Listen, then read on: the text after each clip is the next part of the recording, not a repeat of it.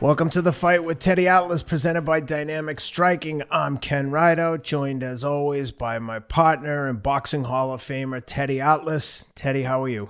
Good. Whose hand is raised behind you? You the next superstar. The next. I always learn. I learn my current events. I learn my new news by just talking to you and looking behind you. Then I know what's going on in the world. For me, that's the next great superstar at welterweight for sure. Vergil Ortiz getting it done against Maurice Hooker.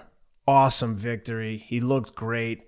Granted, Maurice Hooker, I wouldn't put him in the elites of the welterweight division, but nevertheless, he's a legit fighter. He's been in there with some great guys, and man, Vergil Ortiz looks good. What'd you think? Yeah, listen, he's a good guy to test a guy that's at that place that Ortiz was at. He's the right guy for the test, and he passed the test. He passed it with flying colors.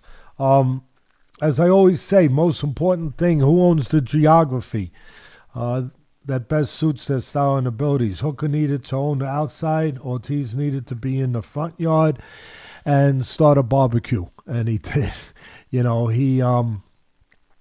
He got it for the most part. He got it to where he needed it to be, where he eventually was able to use his punching power and his superior physicality. Young kid, Ortiz going in there with the more experienced Hooker, whose only loss was by knockout in a title fight. But he was tested, and he had the right answers. If Hooker, if he was going to win the fight, he would have to use his jab, I thought. And I had talked to somebody from ESPN.com. They called me up before these fights, and they asked me for my thoughts, and I told them that. They said, what's the X factor? If I remember correctly, I said it's going to be the body punching, and it's going to be the jab. You wouldn't think about the jab with a young power puncher, but to me that was the most important thing. Because Hooker... If Hooker was going to win a fight, he was going to have to use the jab. He was going to have to stay on the outside and control that area, that geography, if you will. And for me, if Ortiz was going to be more than just a guy swinging from the fences, more than just a guy that's looking for the big punch, he was going to have to use his jab. And he did. He matched Hooker's jab. He used a nice, straight, accurate jab, kind of like Tyson, the great puncher, used to use when he was Tyson. The jab was very important. George Foreman, when he knocked out, we look at the uppercut and all that stuff, when he knocked out Joe Frazier to win his first title, the heavyweight title, but it was his jab that set it up, that discombobulated, that stabilized Frazier. And the same thing for Tyson. He was out jabbing taller guys, even though he was the puncher. So he showed he was a complete package for me, looking at it through the lens that I look at it, through the trainer's lens. Ortiz, again, did what he needed to do. He needed to come in there, understand what Hooker was going to try to do, own the outside, outbox him, pot shot him. And the first thing you should do is match his jab, and he matched it. He matched it for the most part. Took it away. Two ways to take away somebody's jab, Ken. One is to use your own jab, and the other is to counter with right hands if you're fighting an orthodox fighter. To counter with right hands over the jab, to make him hesitant, make him thoughtful about trying to throw the jab, where he doesn't want it because he's getting counted, or he has to worry about getting counted. Ortiz used the first way.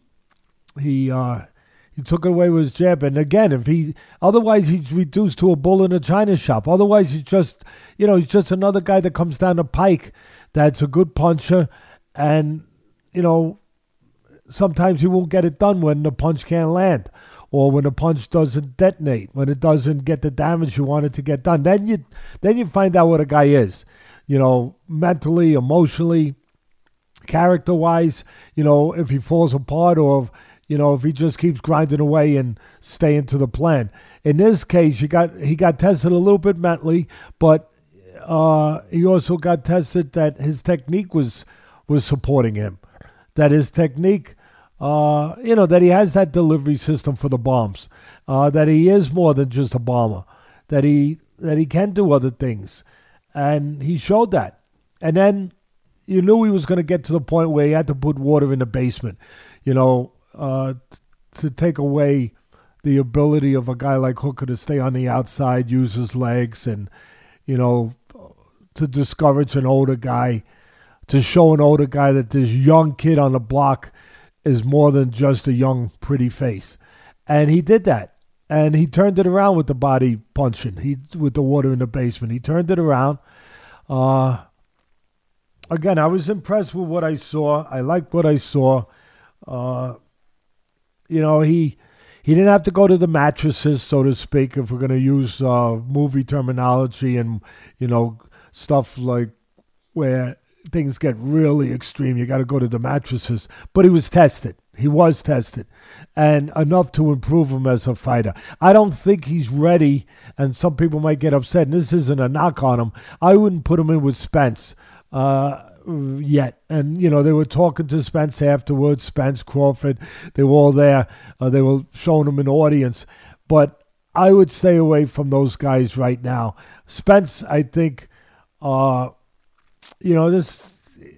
First of all, he's such a big welterweight. And second of all, being that he's so big, Ortiz is 22? He's still filling out. 22, 22. Let only him has 17 fights. Yeah, let him fill out. Let him get more seasoning, as you just touched on, Ken. But let him fill out. Let the physical part grow. Let his body grow a little bit more. Let him get that man body, that man strength. Right now, putting him in with Spence would put a kid in with a man. And again, it's not a knock. I'm just using that terminology to get the point across, just to get to it real fast. But I think the point that the one that they were really calling for and talking about in the ring was Crawford. Yeah. Yeah, well, the physical dimensions are different there, but still, let him get more seasoning. You're not dealing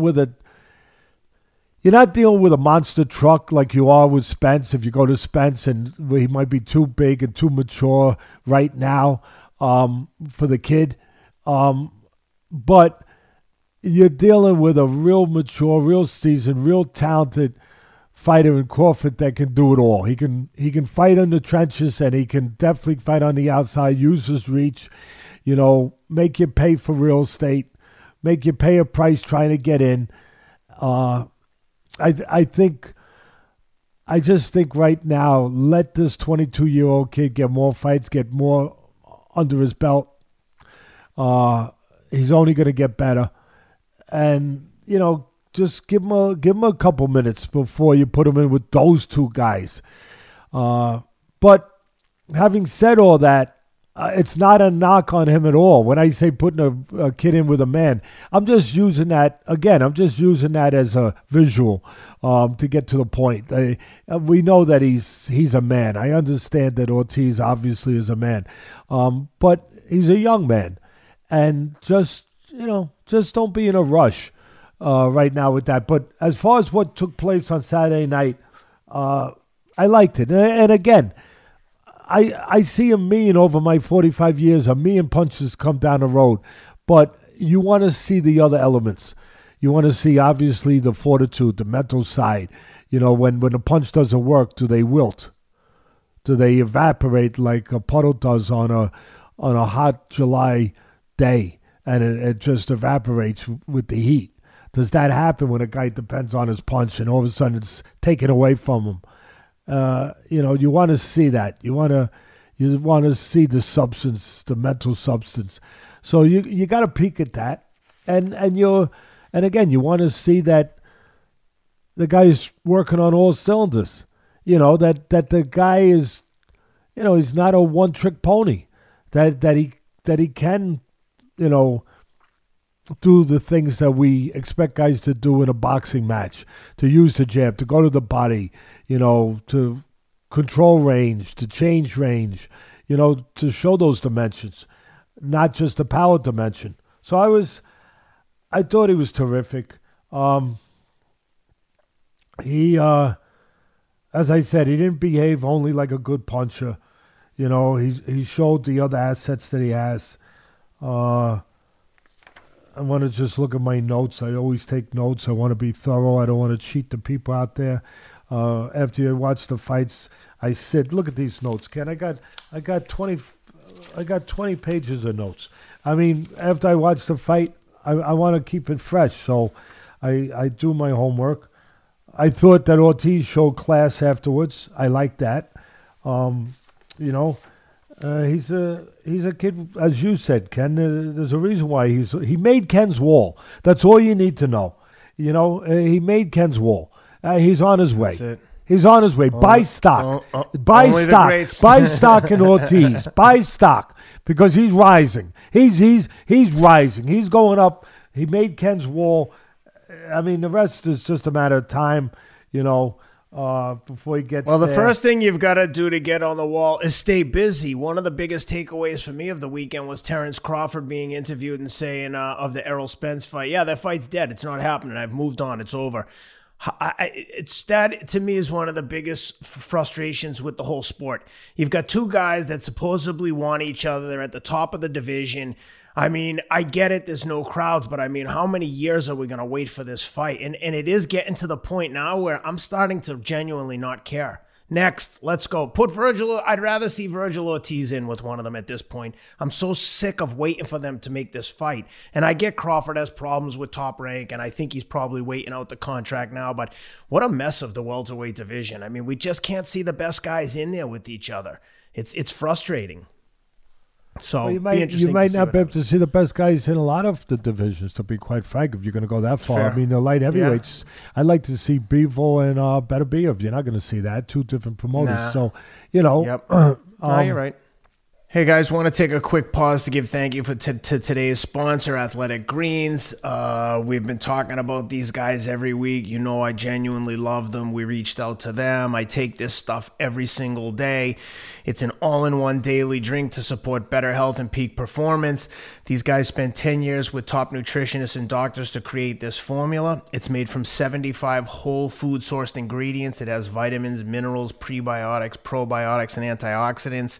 Consider it like an insurance policy for your body's health and immunity. And again, I know I sound like a broken record, but to me, this is the one supplement that if I could only take one thing every day, it would be this. Because to me, all the vitamins and minerals you need are in most foods, but getting all those vitamins and minerals every single day is, in my opinion, close to impossible.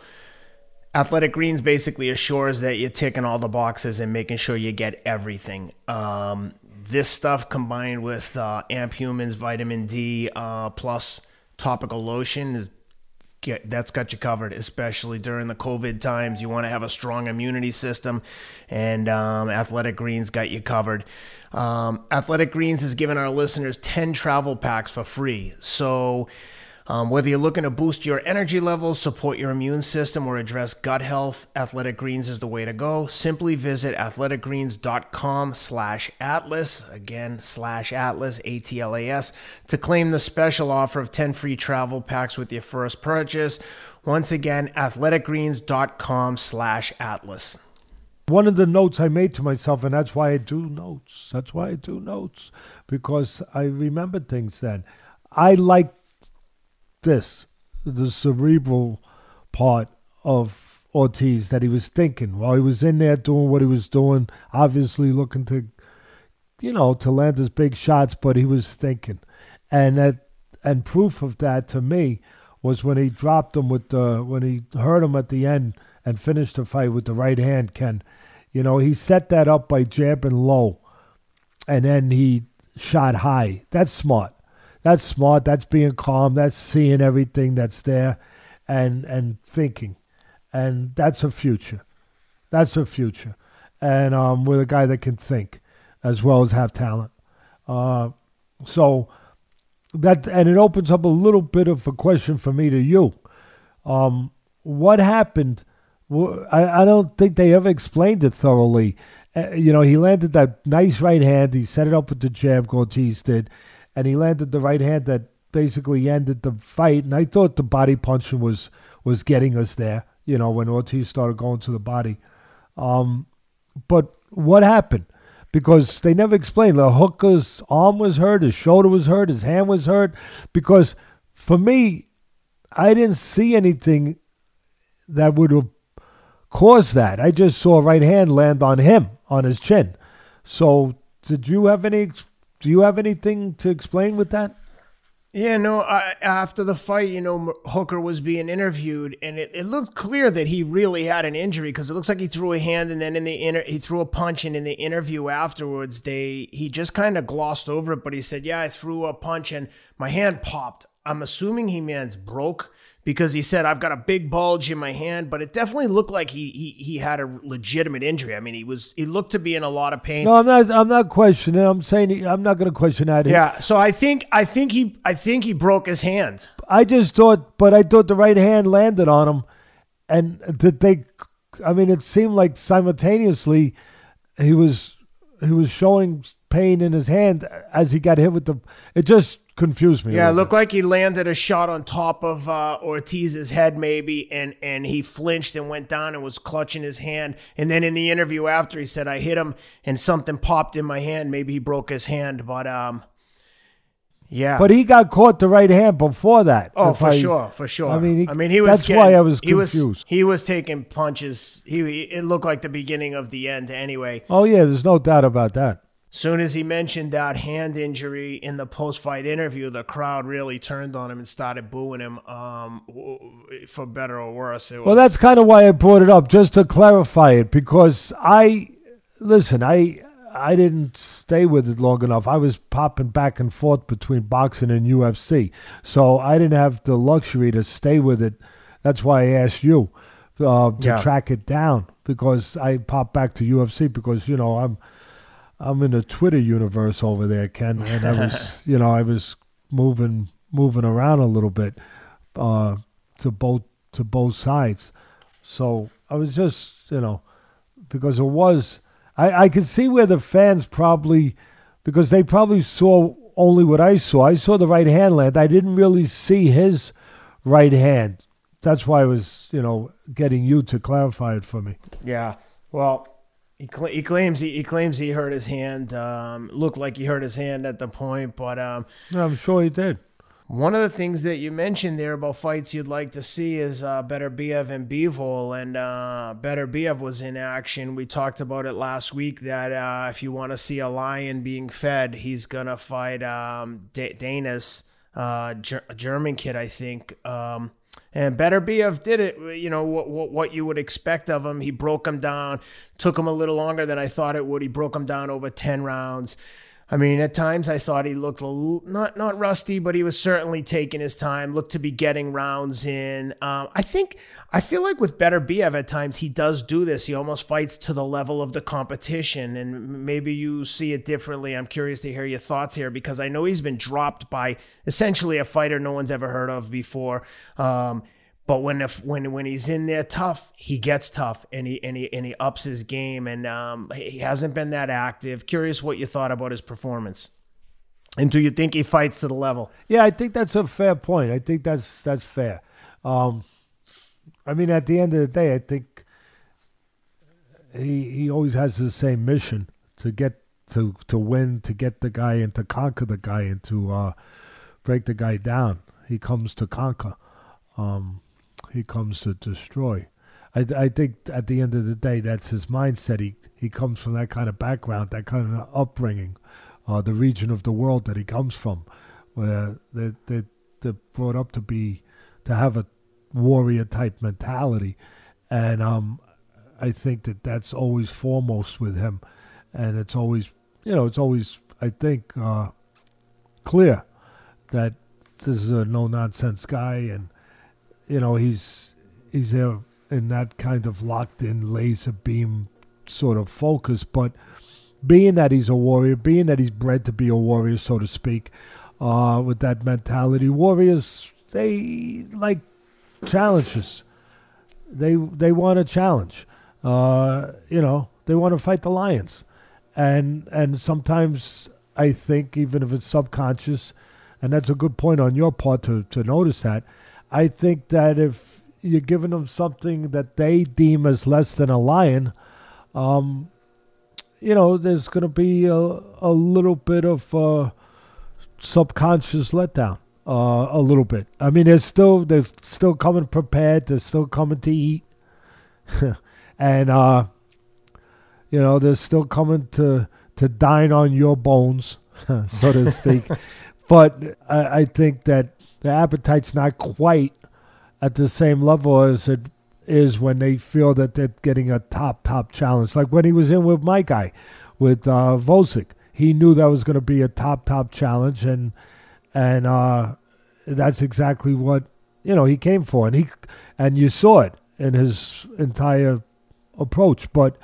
And you saw it the other night. Don't get me wrong, but again, to your point, maybe at a lower gear, that it just again, warriors want a challenge. All competitive people do, and I think when he thinks that the challenge might be, they're not people, fighters are smart. They know what they're fighting, that the challenge might be a little less, not that they take anything for granted.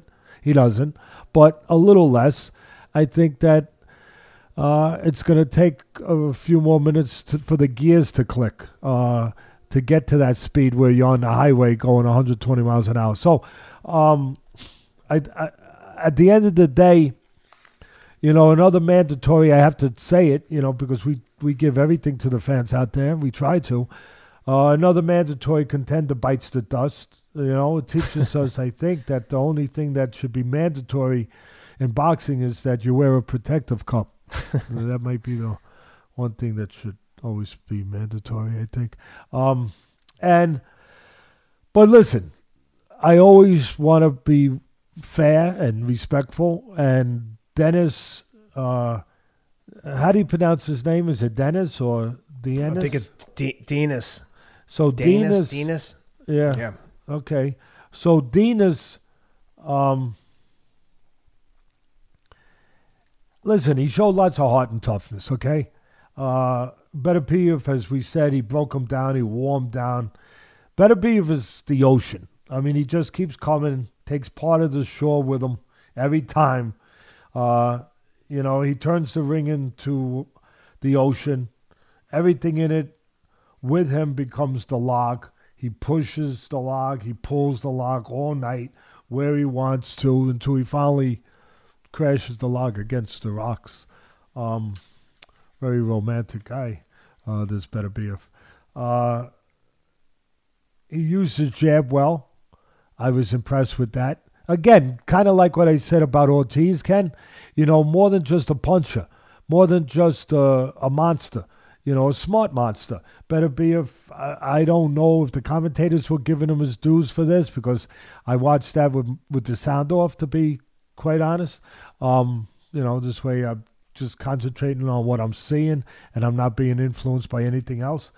But I saw him using his jab well, Beterbeiv, to control what Denis did on the outside, or tried to do on the outside. So I was very solid to see that.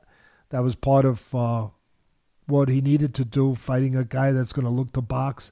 You got to stabilize him with the jab. And Denis was a southpaw. And again, something subtle that maybe, I don't know if the commentators mentioned it, but I was seeing it, where subtly, here's this warrior, this gladiator, this monster, Beterbeiv, right, that just keeps going. He knocks everyone out. He keeps going until he dines on your bones, as I said earlier. But he was doing these little smart, subtle things. He knew he had a southpaw, so he was sliding a little bit to his left, where he would get better position for his jab, where his left foot would get outside the lead right foot of the southpaw, where he could stay away from the power punch of the southpaw, the backhand, the left hand. And again, he could get better position to score with the jab, which he did. So I was impressed with that. I noticed that. I gave him credit for that. Hey, the other thing I think that fits in, Ken, that's interesting to me is Beterbeiv is a tank. He's a tank, right? I mean, he's coming in there, and he's occupying territory when he comes in, right? He's like a tank, and he covers up like a tank. It's interesting. You know, he covers up. That's part of his armor. He doesn't move his head a lot. You know, he blocks, he covers up, and he puts pressure on you. He rolls in like, like a tank. His concentration, as I touched on earlier, his focus never wavers. That's part of his talent. That's part of what he brings. Calm and steady. Disposition always the same. Stoic. Devoid of expression other than laser determination. Eye on the mission, as I said, to destroy, take over, to conquer, to occupy. Nothing to criticize, obviously. If I said anything at all in a constructive way, it might be that Beterbeiv maybe could have went to the body, to your point, taking his time. Maybe he could have started going to the point, Ken, a little earlier. And if he did, I think he probably would have got rid of Dinas a little earlier if he started putting water in the basement just a little earlier. But you know what I love about Beterbeiv too? And again, I'm not just saying he's just a tough guy. I'm pointing out all the other things that he deserves to have pointed out. And he throws nice short punches. He really does. Boy, oh boy. You if you like short punching, you got to like him. He gets inside. He throws 6-inch, 7-inch punches. Doesn't take up any space at all. Matter of fact, he gets too close sometimes where I think normally for a regular guy, he'd be smothering himself. But for him, he's able to still get the punches off because he throws such short punches. So I think those are all interesting points, all points that he deserves to have mentioned, that he's more than just he's more than just a tough, strong, physical guy. He's much more than that, and he showed that. He showed that to me, even though it was a fight that I don't think the outcome was ever in doubt. But still, you're looking at the way a guy does it. I remember when Tyson used to demolish these guys. Two things he would say, which was very accurate and very smart. He would say, first of all, if you're going to knock me for getting rid of that guy, first of all, I did what you're supposed to do. If you're me and he's him, I did what you're supposed to do with those kind of guys. And I did it in a smart way. I did it in a boxing way. I did it in in an impressive way, in a way that shows my skills. And there's something to be said about that. And it's important that a person does whatever their job is obviously in a high level way, showing those abilities. So I want to give him credit for all that. He's the immovable object, Ken. He's the epitome of that, where he makes you feel like you can't stop him, like he just keeps coming. That unstoppable force that just keeps coming. And that wears people down. It's the physical part, but it's that part too. It wears guys down. I mean, pressure breaks pipes. Pressure breaks people, and that's part of his game. That relentlessness, where you start to feel like you don't have control. Like you can't have a say about what he's doing. Of course you do. Of course you do.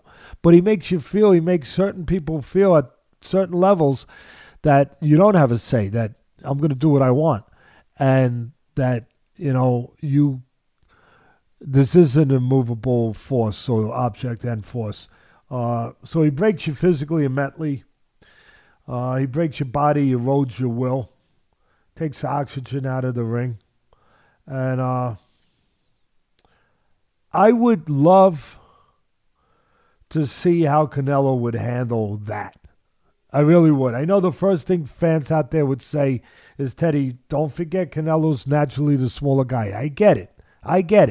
But I also get that Canelo spent a lot of time on the weight program building his body up. He's got a different body now. He doesn't have that small body anymore. So it would be really interesting, and I thought it would be interesting for the podcast for us to kind of put it out there to the audience, because we have a great audience. Wouldn't you like to see that force, everything I just described, that immovable object, that relentlessness, wouldn't you love to see that against what people are saying is the pound for pound, number one fighter in the world, right? Or some people are saying it's either him. You could take your pick, him, Crawford. There's Inoue from Japan. There's a few of them up there, but he's one of them. Wouldn't you love to see how he would deal with that? I would. So, and listen, I also I'd like to see Beterbeiv with Bivol, as I talked about at the beginning. I'd like to see that, but you're not because of the promotion situation in boxing, unfortunately.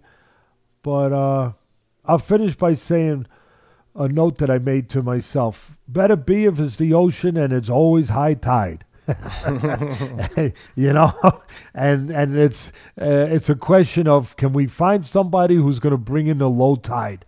That's it. That's the whole story. If somebody's going to beat him, and everybody's beatable, we know that if history's taught us anything, but it's going to be one of two things, Ken. It's either going to be somebody who has great legs, great jab, great stamina, great mental endurance, toughness, and great stamina physically, that can own the outside, use his legs like a young Lomachenko did to give angles, keep him off balance, and box all night long. Dance all night long, baby. Box all night long, but create enough offense to win the fight, to keep him honest, to make him be a little respectful. So somebody we've seen the game plan of how to beat him. Alex Vosnick was beating him on the scorecards through 10 rounds. Thanks for saying until that. He caught up to him. So you had the game plan of how to beat him, and I saw you put it into practice for 8 straight weeks. So it's just a matter of finding the physical abilities to be able to do what Alex did, and the engine to keep going for another 6 to 9 minutes. No, you're right. Listen, I appreciate you saying that. We had a good game plan, but at the end of the day, you still got to get to the finish line. We didn't get there, but we were obviously we had the right idea. But you don't get credit unless you cross that finish line, and that's part of it, and that's part of the skills of the champion, that he keeps you from crossing that finish line. With his abilities and his consistency, but to the most part, but. It's either going to take that, as we just said, someone boxing, using the jab, controlling the outside, keeping them off balance, and being able to, again, have that fortitude to keep it up all night long, or it's going to take somebody who's got to hurt them. It's one or the other. One or the other. Somebody that can hurt them to the body, maybe, to the head, and slow them down, possibly do more than slow him down, but definitely slow him down. It's going to take one of those two. And so that's what makes it intriguing to throw out Canelo. Could Canelo hurt him? I don't know if he could outbox him all night on the outside. Maybe, but I don't know. But could he hurt him with a body shot? Could he put him in his place a little bit that way? And Bivol is the guy that has the background amateur-wise and pro-wise, where he would be the next best guy to have a shot to beat him by outboxing him. He's a good, solid technical fighter, Bivol, with a lot of amateur background. So that's the story on Mr. Beterbeiv, who likes to dine on people's bones. I think that after the performance this weekend, I wouldn't say he looked great. I wouldn't be surprised if Canelo gets through Saunders, assuming he can get through Caleb Plant, my newest best friend in Nashville. But if he did, I got to be honest. I mean, Beterbeiv 36 years old. However, he's only had 16 pro fights, won them all by knockout. But I don't know. I think if Beterbeiv were to have another fight against a lesser opponent, I wouldn't be that surprised if in the next 24, 36 months, Canelo was like, you know what, I've cleaned out. If he were to get through everyone at super middle and say, you know what, let's do it. He's stepped up for big challenges before. Yeah, this would be bigger though, Ken. This is I agree. No, this is a different level than those others. I know what you're saying, but this is a different category. Listen, he doesn't have to. Does he have to? That part of it. Does it mean enough for his legacy? Those are all the questions that would provoke the answer. Those are the questions. Does for himself internally, for him, because he doesn't have to externally, he doesn't have to do it. Most people think he's great and that's going to be it. But internally, does he have to invoke that challenge? Does he have to find out? Time will tell. I guess time will tell. It usually does. Yeah. So one quick note before we get to the UFC. Alberto Machado was in action. He's coming off the 2 knockout losses to Andrew Cancio. Quick reminder, he was 21-0, went in against Andrew Cancio. Cancio definitely brought in to be an opponent. Cancio upsets him, knocks him out. They schedule the immediate rematch. Andrew knocks him out again. Machado rebounds eventually with a victory after the second knockout to Cancio, and he gets a homecoming fight in Puerto Rico against Angel Fierro, young Mexican prospect, definitely brought in this to be an opponent in Puerto Rico, Machado's hometown, and Machado knocked out again, I think, in the 4th round. But it's just an interesting turn of events for Alberto Machado. It's hard not to feel a little sympathy for him. A guy was riding high, 21-0, and he's lost 3 of his last 4 by knockout. I don't know where he goes from here. It's just an interesting turn of events, like you said earlier, almost from the penthouse to the outhouse. It's just a crazy turn of events. I mean, the guy was such a hot young prospect, trained by Freddie Roach, had all the hype behind him. I know you didn't get to see the fight, but just curious what you think. Do you remember seeing something like this where someone has so much potential and then loses a couple fights and they just can't seem to get a win? Yes. Yeah, it happens. It happens. Sometimes one fight could destroy a guy's career, destroy his psyche, his confidence. And that's everything. That's your foundation. That's your core. And it can happen, and some fighters never get it back. Some fighters get better. They come back. I remember Boom Boom Mancini in the 70s, the 80s, coming up, big star on TV. His first shot was against the great Alexis Arguello. It was too much. But he fought well. He was probably ahead going into the 10th round. But then the championship rounds, and I believe back then it was still 15 rounds. Then the championship rounds, a guy like Arguello took over, and the lack of experience showed. But Mancini had done himself proud up to that point, but then he got destroyed. In the championship rounds, he got knocked out.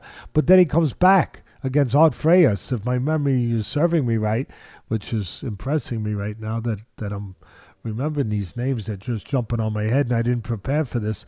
But and then he comes back and he wins the title. So he rebounded. He recouped from that. It even improved him in some ways because he gained what he gained from going 10 rounds, 11 rounds, whatever it was, 12 rounds with a great fighter like Arguello. So it depends on the person, what they're made of, what they are. And you don't find out what someone is until you find out what someone is. Going through something difficult, that's when you find out. And so it could be only, I said earlier, Ken, that there's 2 ways to beat Beterbeiv. Either you got to outbox him or you got to hurt him. Well, there's 2 explanations to this, and I've seen it many times, this phenomena where you got a guy 22-0, 25-0, 26-0, whatever, and all of a sudden, the air goes out of the balloon. He loses, and he's never the same. He gets knocked out. He's never the same. And there's 2 explanations. One is the one I just touched on, that his confidence never comes back, that part of his success was built on his belief that he was unbeatable. He was immortal. I'm just saying, just to get the point across, that he couldn't be beat. And then that's taken away, and he never is able to regain that status within himself, that belief within himself. And then there's another explanation, quite frankly, and I've seen it over the 25 years almost that I've broadcasted fights at ESPN, and all those years, 18 years in a row, we did Friday night fights, which every week we were doing them. We were even doing Friday and Wednesday nights fights. So I saw plenty of cases of it, and sometimes, and I would talk about this sometimes, it can be that a guy, even though he wins a title, he got built up without fighting really guys that really tested him to the utmost. And he got to the title. Give him credit. Don't get me wrong. He got to the title, but he was never really tested to know what level he truly was. And because they took the easy route. I shouldn't say the easy route, but they navigated a little bit. You know, you take a route kind of like Jerry Cooney on his way up with Mike Jones, who's a dear friend of mine. They did a great job. Dennis Rappaport, Mike Jones. They called them the Wacko twins. So that's a different story. But you know, because they were funny guys. They were a little crazy, but they were good guys, and they got him to a $10 million fight with Larry Holmes. But on the way up, they had a choice. Every once in a while, you're taking a fight that's a 90-10, a 80-20, a 70-30, a 60-40. What do I mean? Well, you know what I mean. It's 90% that he's going to win, 10% he could lose, right? Whatever. 99-1, right? We know what that is. And then because they want to get to that title fight, right? The money. Everyone does. And then you have a choice. Do I take a 50-50 fight, or you don't want to do that. That's poor management. You don't want to blow it. So do I take a 60-40 fight? Do I take a 55-45 fight where my guy's going to be forced to take a deep breath in a fight, mentally and physically? My guy's going to be forced to overcome something. My guy's going to be forced to find out something about himself. My guy's going to be forced to put a light in a dark room that was dark before. So when he gets to that dark room in the future, the light is still beyond.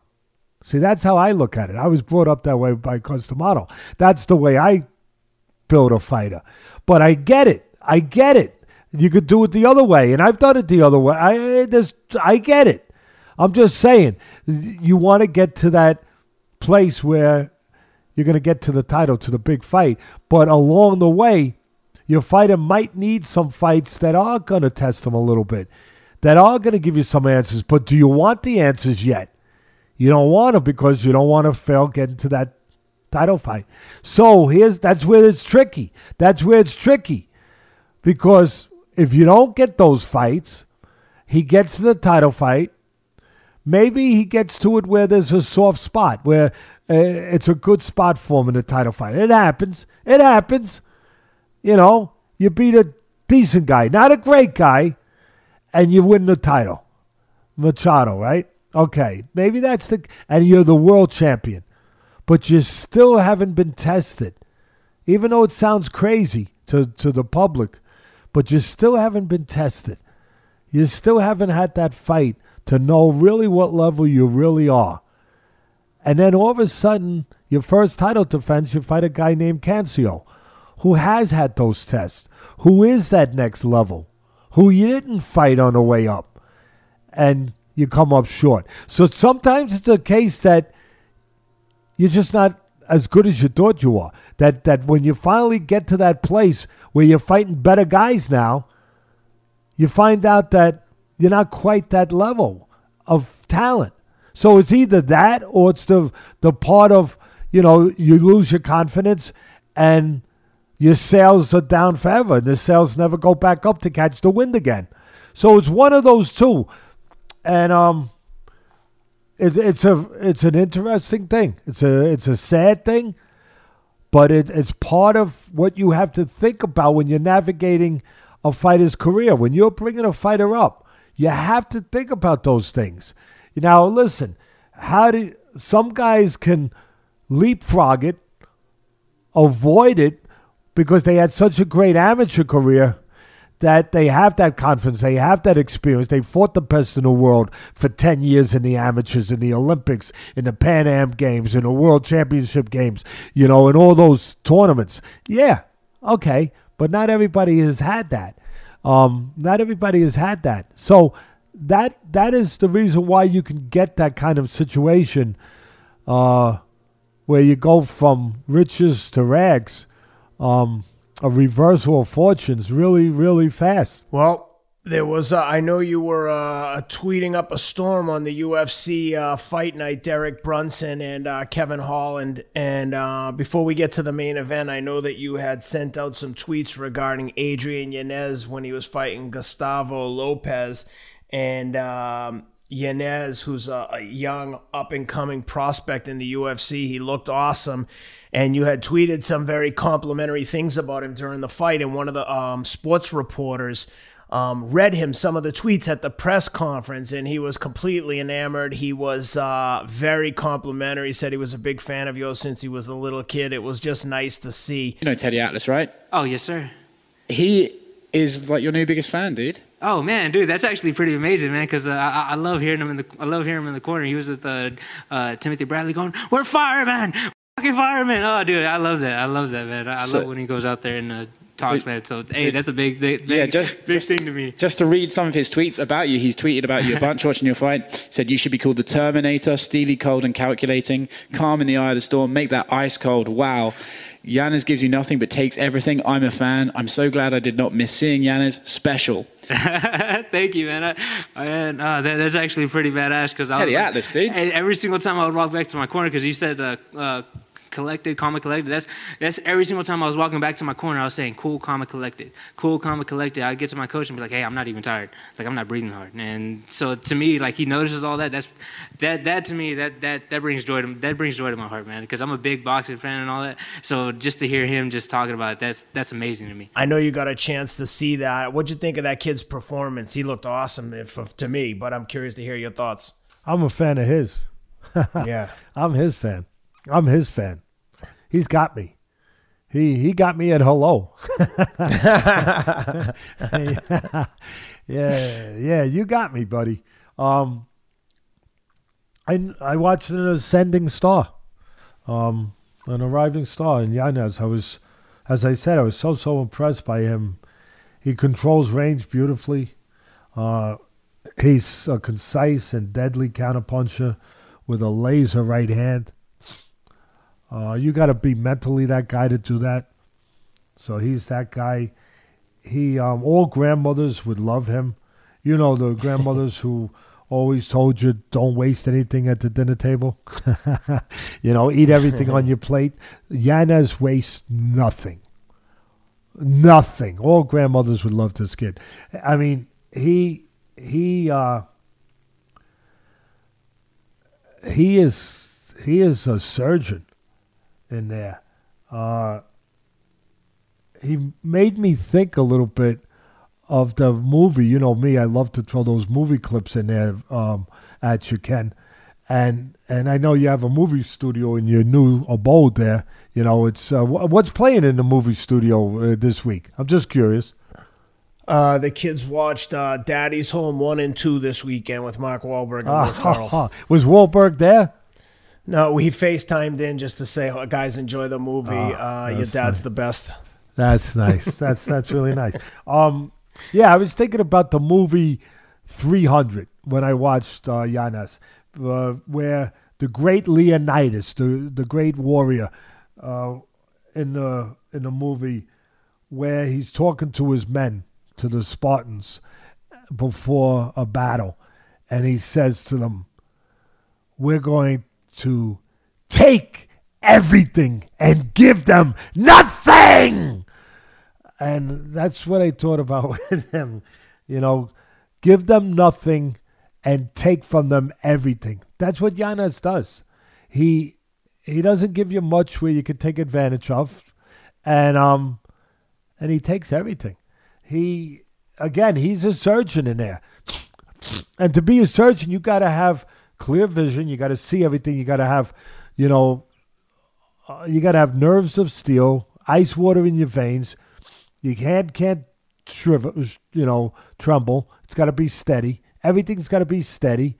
You know, people think a surgeon, you just cut a guy open and you know where things are. No, you got to be more than that. You got to be calm, cool, and collective.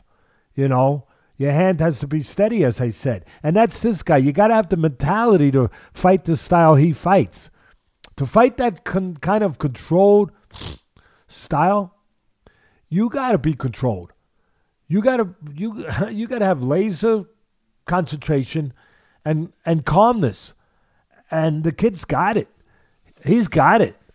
I tweeted along with the tweets you talked about. I tweeted he's like a Terminator, Ken. So calm and calculating, steel like cold. And that's to me, that's what I walked away with. As I just said, part of his strength is his disposition, that he can employ that kind of style where he's a surgeon operating on you because he's so calm and, disciplined and focused. He's exactly what they mean when you hear that saying, calm in the eye of the storm. That's him. That's him. That. If you had that definition in Webster's, put a picture of him next to it, because that's what he displayed. As I said, he impressed me. Boxing or MMA, it doesn't matter. He displayed what I talk about in the sweet science. You don't have to be a boxing fan, an MMA fan, or jiu-jitsu. It doesn't matter. If you're a fan of combat sports, a fight fan, period, that was the sweet science. That was the sweet science. And he controls range. He gets what he wants. Really takes a top guy to get what he wants. He gets to fight on his terms. It's not as easy done as it's not as easy said as it is done. You know what I mean? It's not. And he has the abilities to do that. The mental approach and the technical physical approach. And he catches you so clean. Yeah, he's a good puncher. But anyone's going to be a effective puncher if they catch you that clean. That's part of the trick, to catch you that clean. And he catches you that clean. Again, I love the guy. What can I tell you? I'm going to be watching him. I'm going to be I'll be tuning in. He's the kind of guy that you look at your calendar when he fights and you say, what am I doing on that day? Yep. Well, that's a big compliment for him to get your attention in the way that he did, and we'll definitely keep an eye on him. Hopefully, he keeps getting the job done. Would love to talk to him on the show sometime. On to the main event. Kevin Holland, Derek Brunson, a lot of things I want to get your opinion here on. And one of the things that our producer Rob pointed out to me over the weekend was that Kevin Holland has the talent to be a superstar. He's a true mixed martial artist, but I almost feel like that there's something going on with him emotionally where he is trying to put up this facade like, I don't care, I'm clowning around, almost like and you've talked about this before, as a natural defense mechanism, whereas if he loses, it's kind of like, well, everyone knows I really don't care, I'm clowning around. It's like John Jones talking about going out and getting bombed the night before a fight. It's almost like they're building in their own excuse should they come up short. But the thing that is perturbing about Kevin Holland is that he's so talented. If he would drop the shenanigans and focus on fighting, I think that this was a fight he could have won. He was probably the better mixed martial artist in my eyes, but Derek Brunson was so good at wrestling and so focused on what he had to do, he'd just get him down, take him down, and out wrestle him. But everywhere else, I think Kevin probably had an advantage. And anyway, that's a lot, but I wanted to get your opinion on a few different topics there because I think there was a lot going on here with Kevin clowning around in the ring and talking to people outside of the ring. I mean, at some point, you're like, dude, you're losing the fight. Cut the crap and focus on your business. Yeah, to the point that you touched on at the very beginning of that, I put a tweet up. I mean, Rob maybe have put it up, but I put a tweet up on that.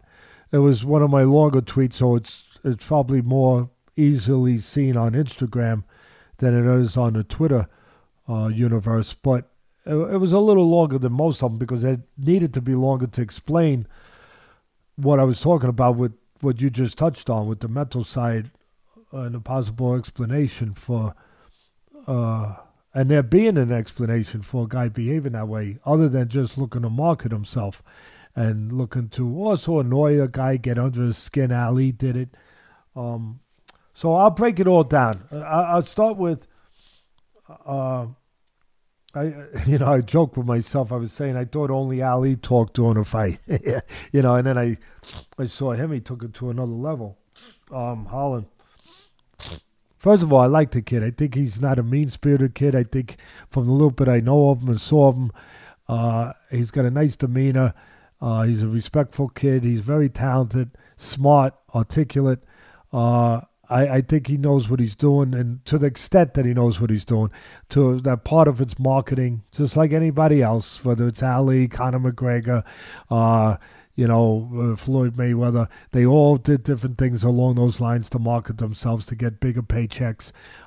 It's all part of it. But then, of course, it comes down to what do you do? How do you back up those words? How do you back up those shenanigans? How do you back up those actions? That behavior. Obviously, at the end of the day, you get their attention, and then you got to show when you get them in the tent. You got to produce when they come in the tent. You do all that stuff like Barnum and Bailey. You put all that stuff outside, with the sword swallower and the flames and everything else to get them in the tent. And then you better have a good show when you get them in the tent. It's along those lines, right? I mean, he's doing all that stuff to get them in the tent, to get more money, to get their attention, and then you got to back it up. We're at that point now. A little bit. He has backed it up, but you want to see him consistently back it up. And you want to see him back it up on this level that we saw Saturday night, and he wasn't able to, or he didn't, at least on that night. And again, anything I'm about to say is not a knock on him. It's trying to explain something. Doesn't mean I'm right, but it means that I've been down this road. I've been down these roads before, so I've seen these things before. I noticed, and I'm purely breaking down a fight right now, I noticed that he's a wiry guy. Most wiry guys, in my experience, are good punchers. He's a good puncher. He gets good leverage in his punches. Built a little bit like Alessandra. Alessandra, where he's a good puncher. He's wiry too. This guy, I think, is along those lines. I said, and I always say that fighting is about geography. Who gets the better geography to use their skill sets? And for that part, Brunson got the better geography. He understood that he needed to use his advantage of physical strength and size and force on the floor, on the mat. And he did. And he did, to his credit. Now, listen, I also give credit to Holland that he knew his way around the floor pretty good. He knew how to survive it, but he wasn't as good on the floor and as equipped on the floor as Brunson was. Brunson understood that he needed to get to his geography. He did a better job of owning the geography that made sense for him, obviously, than Holland did. That's number one. He was able to get on the floor, use that advantage. He survived the knockdown where he got caught a good right hand on the whiskers, and he showed a lot of heart. Brunson surviving that, and then getting himself back together. There was that moment there that the fight could have ended. I mean, Holland came that close, to if he could have caught him another couple clean shots after that. But again, Brunson showed the good set of whiskers, survived it, and then got, had his plan, followed his plan, was very disciplined-like about it, and kept the fight in the quarters that it needed to be kept it in the areas that it needed to be kept for him to have an advantage and to stay away from the other guy's strengths. From Holland's strengths. Holland was too inconsistent. I mean, if you're going to give to the simple, explanation, he was too inconsistent. We know that he should have done more punching, less talking. We understand that. I think we touched that already. But I thought that, and I think everybody watching thought the same thing I'm about to say, that it was pretty obvious that Holland would have had an advantage if he could have stayed on his feet striking. I felt that there could have been I used the example of Ali talking. Well, to stay with that example, right, that metaphor, I thought there could have been a Zaire moment, Ken, like when Ali knocked out Foreman. Again, Brunson's the bigger guy, he's the physical guy. I thought Holland could have had that moment where he could have maybe caught Brunson a right hand if he could have stayed on his feet, striking. And what would that have taken? That would have taken change in range, not allowing Brunson to go for the shoot, keeping using the ring or the octagon, where he kept the advantage of distance, where he could do that. He wasn't able to do that. He didn't do that in a consistent manner. That takes in a locked-in discipline to do that, and a locked-in, plan that this is what you're going to get done. And he didn't get that done, and that took away his chances to win, a lot of it, because that was his best chance to win. I felt was in the striking area, and again, I give credit to Brunson for surviving that moment. Where he got caught. And I'm going to go over some of my notes, but I'm going to go over what you opened it up about, because that's what people need to hear and want to hear. You said it brilliantly. He's talented. He's so talented. It confuses people. Like, why is a guy like that, in their mind, waste talent? Now, look, I know he's successful. He's been successful. So he's not a waste of talent. But there's more. There's more to be gotten there, even on that night. And we all understand that part of it is entertainment, so he covers that to get his name, to get himself out there, which he's done. But then you got to produce, like I said, when they get in the tent. And some of that's being stymied. His talking, obviously, it's become a trademark. I mean, was my nephew, Jeff, he's a big UFC, he's a good kid, and he's a big UFC fan, so he comes and he wants to always, every time he knows, he follows the podcast, so every time he knows that I'm going to be doing something on UFC, he's like, let me tell you about the guys that are fighting tonight, because I follow these guys. I'll give you a rundown. He wants to be my scout, which I appreciate very much. Yeah, so I said, yeah, give me the scouting report on these guys. So he said, yeah, this guy Holland, he loves to talk. He loves to talk. That's his signature. That's what he's known for. That is trademark. But he's talented. One time he was on the floor and he was talking to a guy who was on top of him. Next thing you know, he gets the guy to engage and he catches the guy a shot and he knocks him out. And meanwhile, the guy's standing over on top of him. So I get the visual. I say, okay, this guy's different. And again, it has, if my nephew's telling me he's accomplished what he wanted, it has become a trademark for him. And it can be a very nice marketing tool, obviously, right?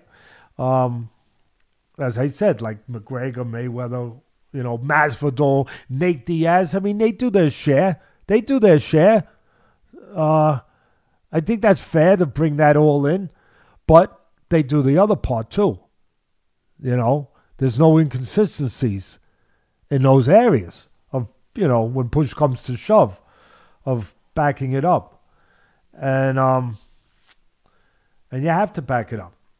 And like I said, Holland has, but not to the level that we think he's capable of. And definitely didn't do it on Saturday night. One other thing that I'll add there, though, unlike Masvidal, Diaz, and McGregor, they're telling you, I'm going to beat the crap out of you, blah, blah, blah. But they do it. When they're in the ring, they're focused. There's not as much. Diaz, okay, a little bit of talking. Well, Diaz a little bit. But listen, these guys are monsters. These guys are serious. These guys get the job done. You're right. Right, but not to the extent that Kevin is like clowning around in the corner. He's not listening to his coach. He's talking to Khabib. And like you said, I love Kevin Holland. I think he's a great guy. And if I were in his corner, I'd say, listen, I get it. All that stuff is great, but cut the crap. But it's more during to the it. fight. But Ken, Yeah. so you're looking at it, and you're right. You're an intelligent guy. You're a fan. You're looking at it from the perspective, the only perspective you could look at it, on the outside as a civilian. And it makes sense what you're saying. Like, somebody should have a talk to him and, hey, come on, let's get on the same page here. Come on, the window's going to close at some point. Let's get serious here. You're right. You're responsible. You're a father. You're a fan. That's what you would tell your kids. But there's something else going on here. There's something else amiss. And that's what I'm going to touch on now. That I feel, that's what if I wanted. I'm right, That's what I wanted to hear from you, because I know you have a thought on this. Yeah, and that's what I was if getting I'm at. right, he didn't get it done to the level he needed to on Saturday night. And then again, if that's going to be a part of your game, then you can't allow it to dominate your game. And it seemed it did on Saturday. As you said, very well, talking, showing, whatever. The doing still has to dominate over the talking and any theatrics.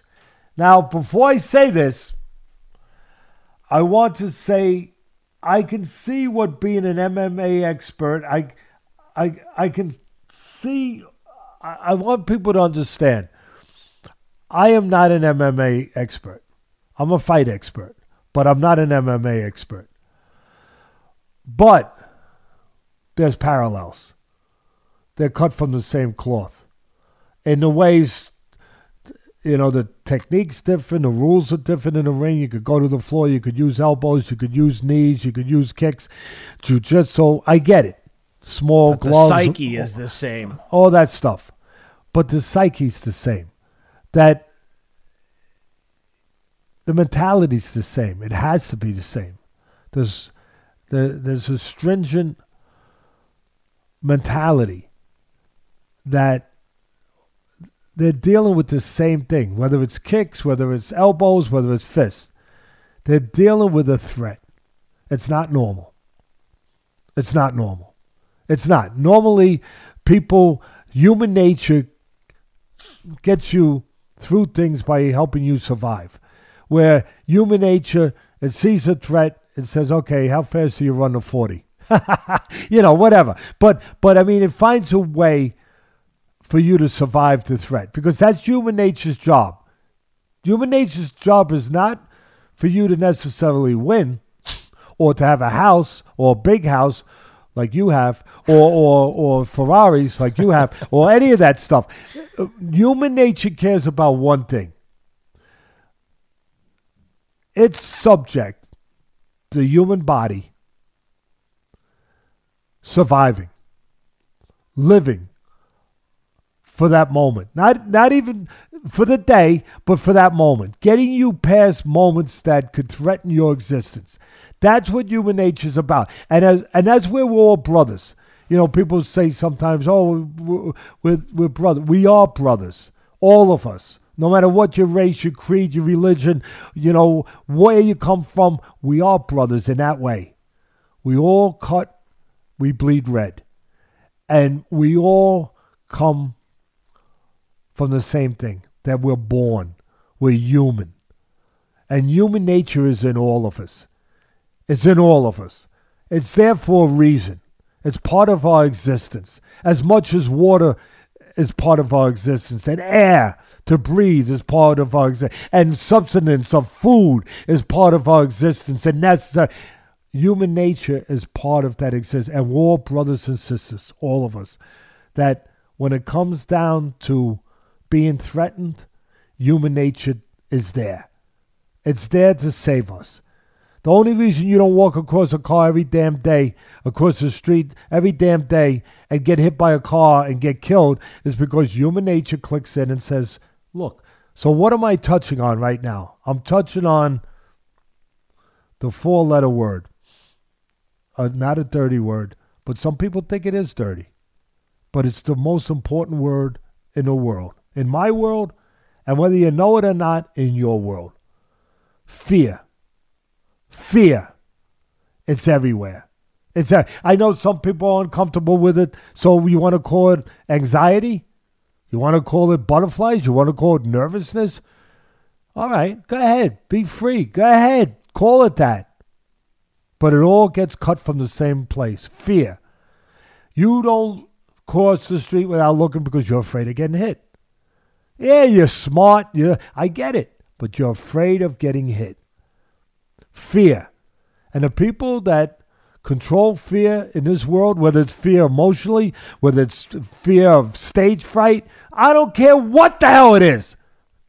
But the people that learn to coexist with that and control that, they're the most successful people on our planet. They are. And that's what fighters have to deal with at a higher level than a civilian, than a normal person, at a higher level. Because it's in your face every day. It's there next to you, shoulder to shoulder, every freaking day. It's not normal. That's not normal. Not everyone has to deal with that every day. And it's difficult. And human nature is very wise. It's ingenious. It's smart. And again, its job is not to matter if you make a big bankroll, if you drive a fancy car, if you win. It's that you exist. That's its job. That's all it cares about. That's all it cares about. So when it's great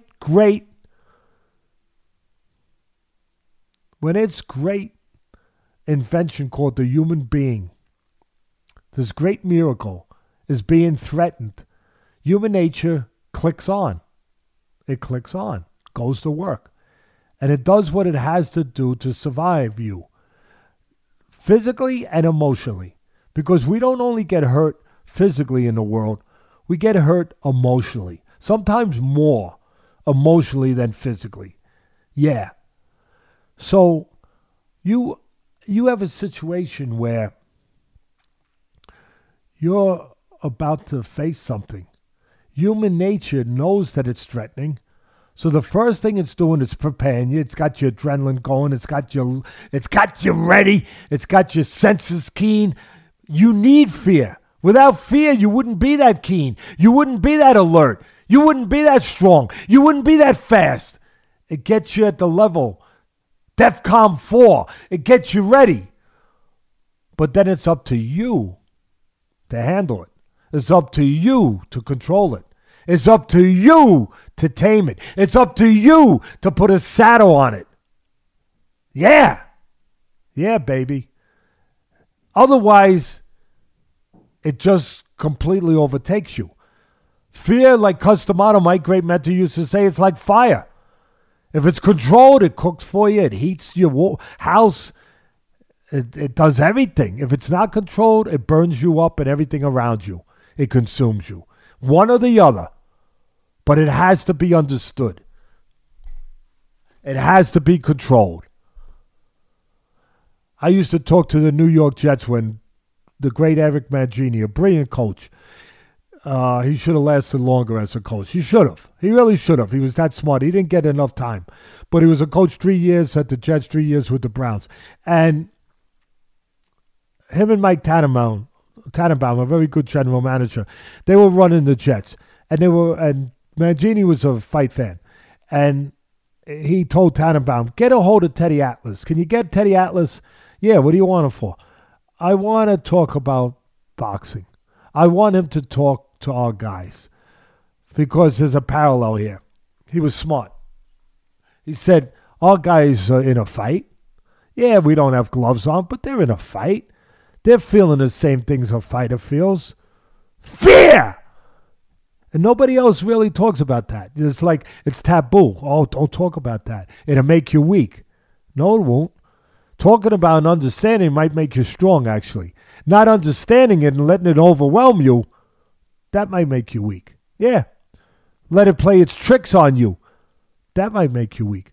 So Mangini, they reached out for me and they brought me in to talk to the team. The relationship lasted 3 years. I worked with them. And yeah, you wise guys out there, we had a winning year. Yeah, you wise guys out there. I tell you, good thing you went back to boxing. You didn't give up your day job. Yeah, you're right. Well, you probably would have you're won right. the division every year if it wasn't for the Patriots. Yeah, well, that didn't help. So, but we that damn Tom Brady, the son of a. So anyway, but we did okay for a couple of years. We did. We had 1 year where we had a real big winning year. I think it was Mangini's first year, where he went 10-6 or 11-5 or whatever it was, somewhere in that area. It was a good year. So Mangini did the work, not me, obviously, him and Tannenbaum. But I did what I was asked to do.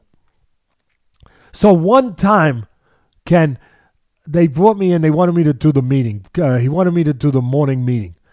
So I said, all right, give me all the information that I need. What are we coming? Well, it's Tuesday, Monday, Tuesday, whatever it was.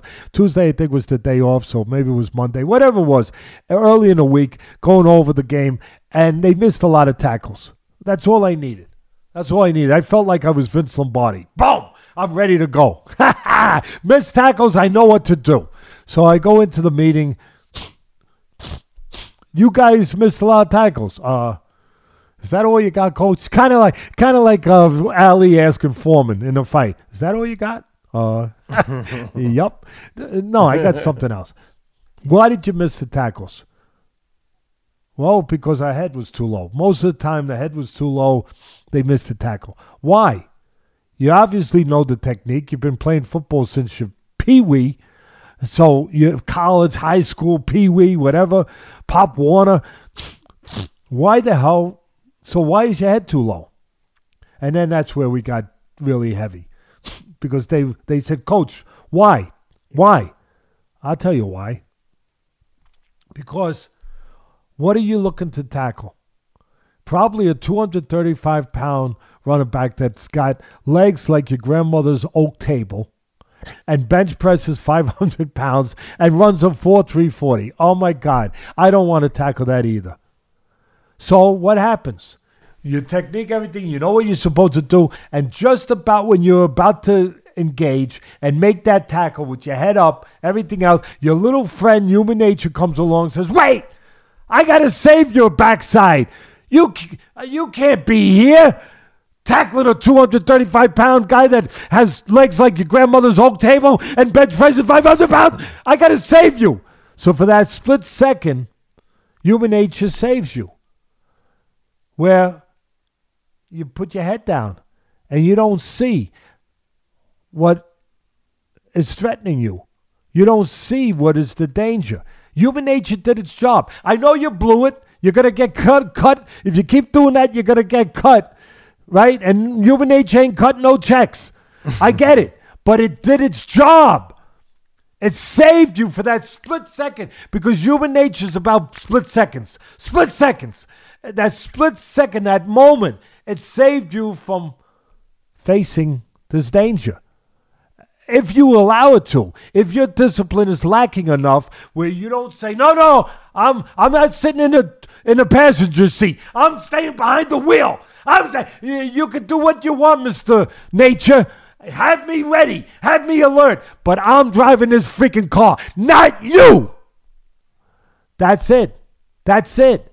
So, sure enough, I got my point across. That split second, maybe if you're not disciplined enough, if you're not conscious enough of staying in control, there's a reason why you lose control. There is. It's human nature not to see what's going to hurt you. It's human nature. So you got to be cognizant of that, aware of that. So here, when we go now to the UFC and what we're talking about, my theory is this, Ken, that with all that pressure that fighters face, with the dealing with the fear, and I know that Mr. Holland's a brave son of a gun. He is. He's braver than 99% of the people walking around. Who's going to get into an octagon? Very few people. Very few people. So he's all that. He's all of that. All of that. But he's human. He's human. And as humans, we have our frailties. We have our doubts. We have our spots that are there. And we have to deal with it. And here's a guy that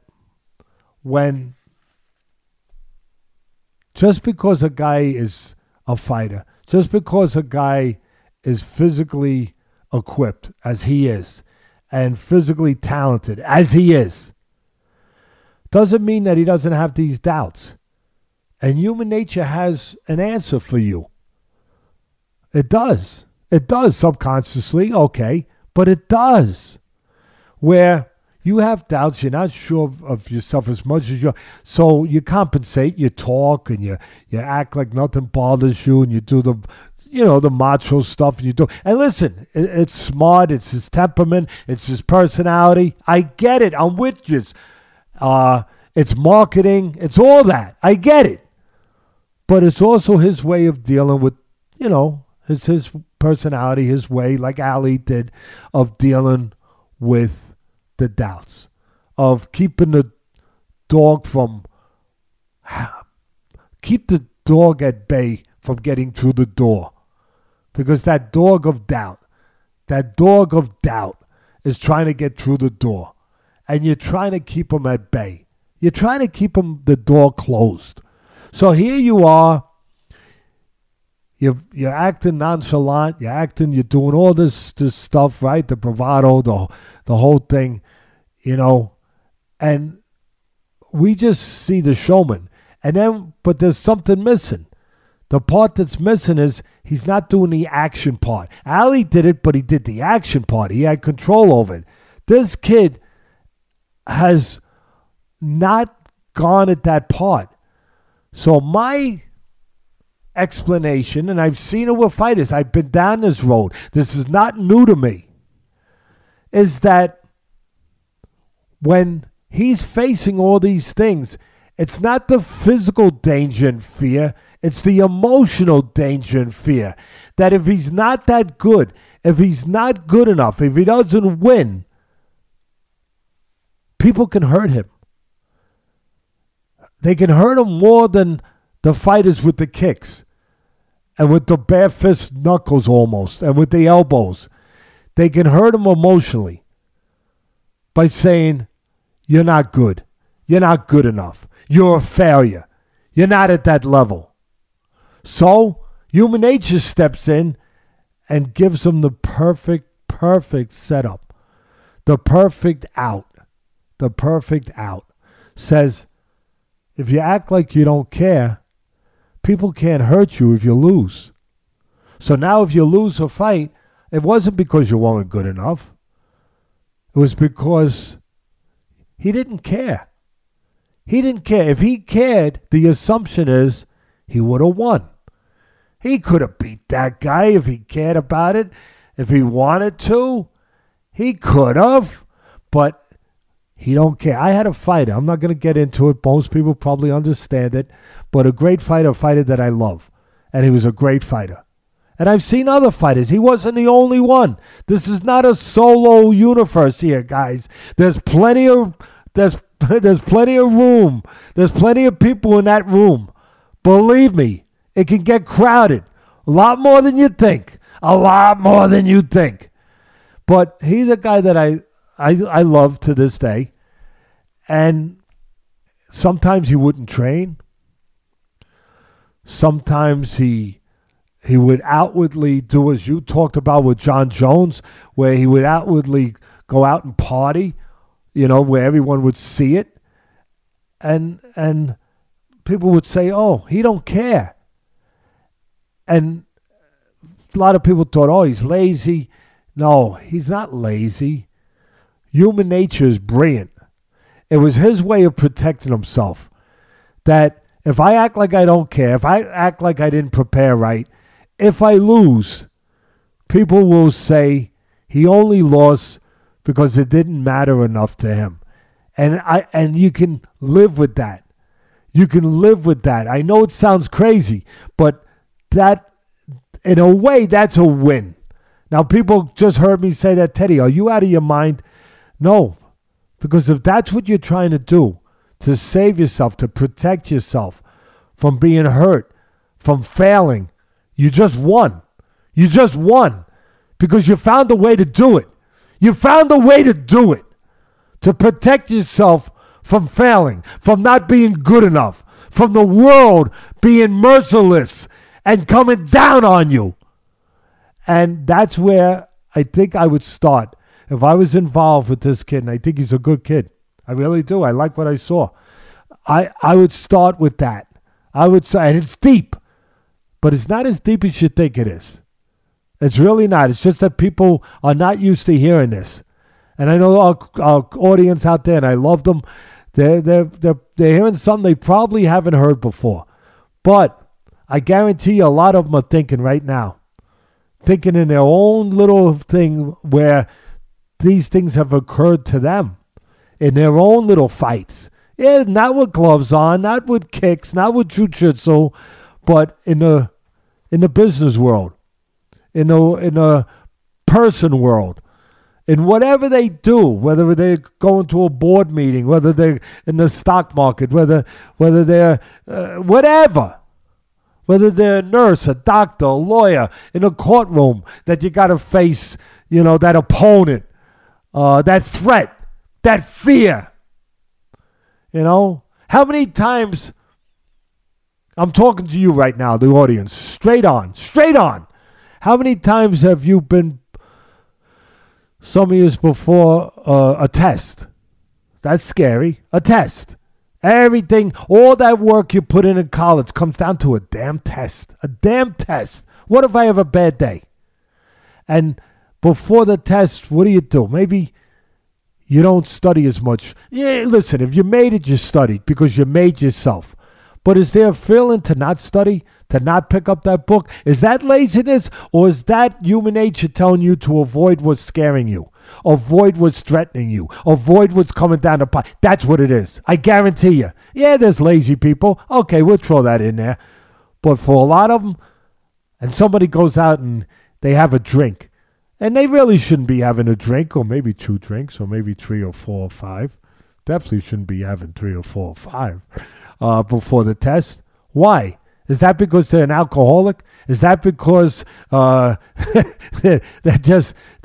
just a party maniac? No. No, it might just be because, again, it's a way of avoiding what's coming down that pike, what's banging at that door. But the winners, they fight it off. They fight it off. They keep their hands on that steering wheel. They don't sit in the seat next to them. They don't become a passenger, because that's what human nature is trying to do. It's trying to make you a passenger. Let me handle this. Let me take this around the curve. I got you. Let me take this around the track a little bit here. No, you want to take it around the track. And I think that there's a chance that's going on with Holland, that there's a degree of that subconsciously that is going on. That if I act like I don't care, because it's gone past the point of just entertaining. It's gone to the point where now it's hurting him. It's hurting his performance, as you said, Ken. It's taken away from getting the win. It's taken away from getting the job done at the end of the day. It's chipping away at that. And I think a part of it is very, very likely and possible that it's become a protective device where he might not even be fully aware of it, where it's easier to have an excuse to lose if he loses. Now, look, if he would have caught the guy and the guy didn't get up, you see that right hand, Ken, that he caught him with and he dropped him? Now, if he doesn't get up, okay, baby. He did enough to give himself a chance to win. He didn't go completely south. But the doubts, the shadows, the ninjas that come over the wall to all of us. We're human. They come over. This gives us an opportunity to allow us an out. That, okay, if he does get up, and then I don't have the confidence. Really, he doesn't really have it. The true confidence, just because he talks don't mean he's fully confident. The full confidence, the full belief, the full all-in discipline to continue doing what I have to do to get him on the floor again. Now, if I come up short, see, I dropped him when I felt like it, and then I fooled around a little bit, and, it's implied. He doesn't have to say it. He's a gracious guy. He's a smart guy. He's a classy guy. I like him, his character. He doesn't have to say it. It speaks for itself. We're saying it. People are saying it. Oh, he clowns around too much. If he didn't clown around so much, he would have beat that guy. He dropped him. He would have beat the guy. He's talented. Oh, my God, he's so talented. Oh, my God, he could be. It's your out. It's your out. Again, it's very complex, but for me, it's very simple. I hope I explained it right. Yeah, no, you definitely did. And I think that most people listening to that, if you take away the fighting aspect of it, there's a lot of elements there to apply to your everyday life about fear and about having a I could care less attitude. I was talking to a psychologist friend recently, and we were talking about you, and he was talking about all of your analogies with regards to fear. And he said there's two key components to that differences from humans from other animals that differentiate us. And he said the two things that control everything are our vivid memories and our wild sense of imagination. And those two components of our brain affect everything that we do. Memories of what happened the last time we were in this position, and our imagination of what could happen, usually for the worst, when we're in this situation again. The imagination is always worse than the reality. Always. 100%. But I talk about this all the time. I live this. Yep. This is my life. I mean, sitting in the locker room before a fight, Ken, to the point of the psychologist, he's right. But I practice this. Sitting in the locker room, Ken, before a fight is the hardest part. It's the hardest part. Because the imagination can attack you. If you're not steadfast, if you're not secured, if you're not strong, if you're not fortified, if you're not ready, if you're not experienced, if you're not all those things that you need to be, steeled, forged, need to be, your imagination could destroy you right there. Right there. Because here's the way, this is my way, my layman's way, in a layman's way where it's easy to explain, that I explain it to fighters, I explain it to people that I talk to, whether it's the New York Jets football team or whoever asks me to talk to them to help them in those areas, is there is a limit to the physical things that can happen to us. There's a limit. There's a limit on whatever we do in the courtroom, what we do as a doctor, what we do as a fighter, as a ball player on the field, in the basketball, on the baseball diamond, in the football field where my son works with the Raiders. With all those things, there's a limit on what can happen. Physically, we've been there. Most of it we've seen already. And it can only be what it can be. But there's no limit on what the imagination can bring us to. There's no roof on that. There's no ceiling on that. There is no limit on where our imagination can take us. That's the problem. That's the problem. Because our imagination can take us, as the word suggests, to imaginable places. To places that don't exist, but they exist in our mind. And that's enough. That's enough to destroy us. That's enough to take all the physical work we did, all the talent that we were born with, that we developed, that we formed, all the planning and technique, and flush it down the toilet bowl. That's the key. That's why I always say in boxing, 75% of it is mental. It's the same thing in life.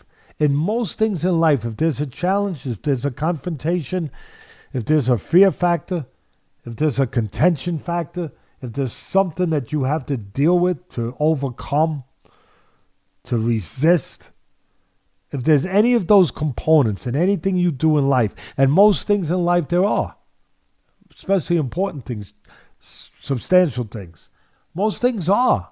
If you're a teacher, you got to deal with the fear of dealing with the pupils.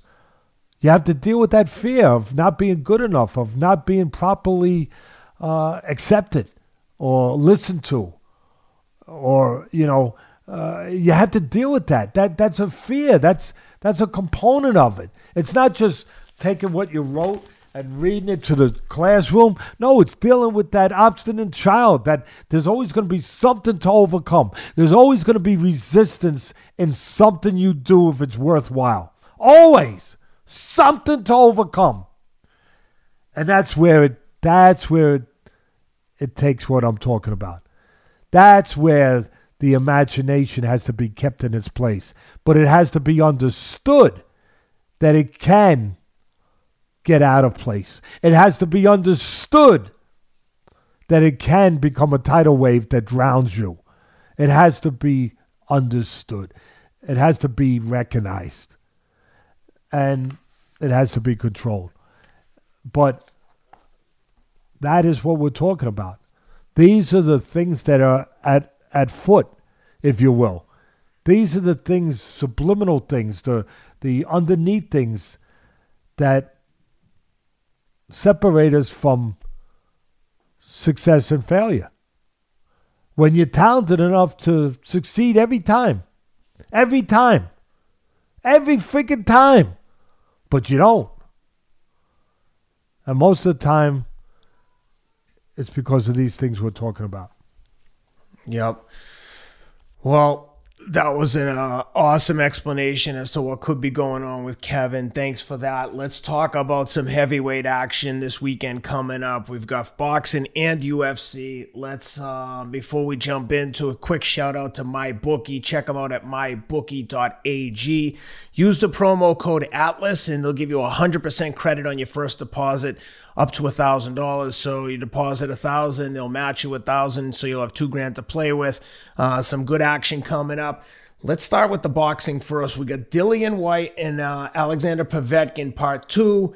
Interestingly enough, Teddy, the fight's in Gibraltar, the only country in the world where they have 100% of their population vaccinated. Interesting side note.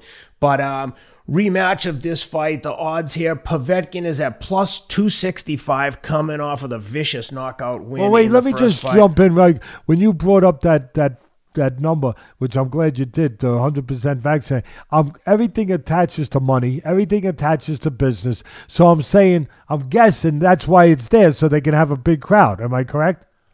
I would assume so.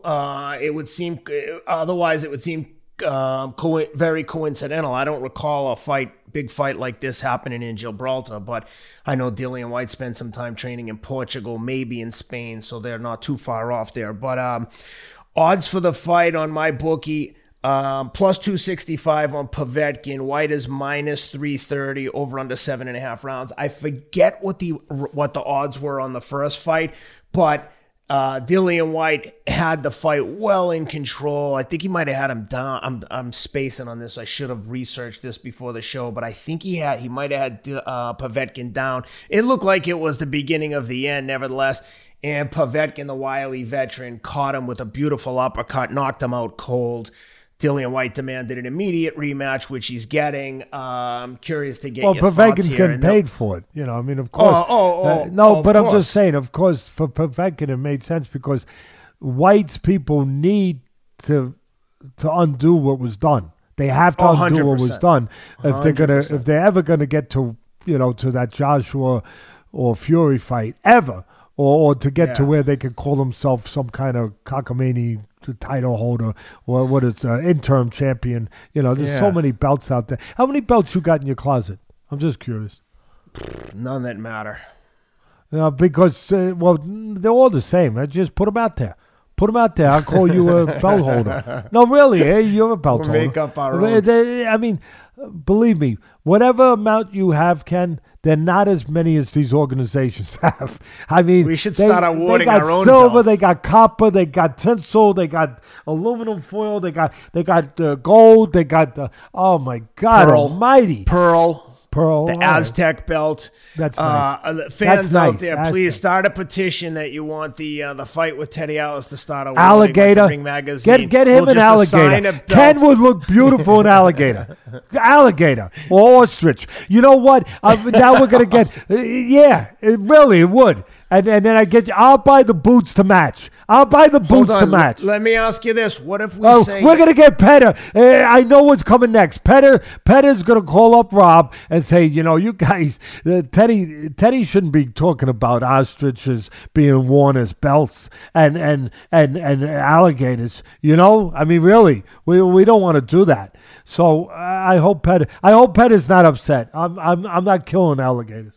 what if instead of a belt we start awarding like suspenders, like it's it's as arbitrary as a belt. Like we'll give you suspenders, so when you win, you get the suspenders. They say what it is, or maybe like a headband or a hat. I like it.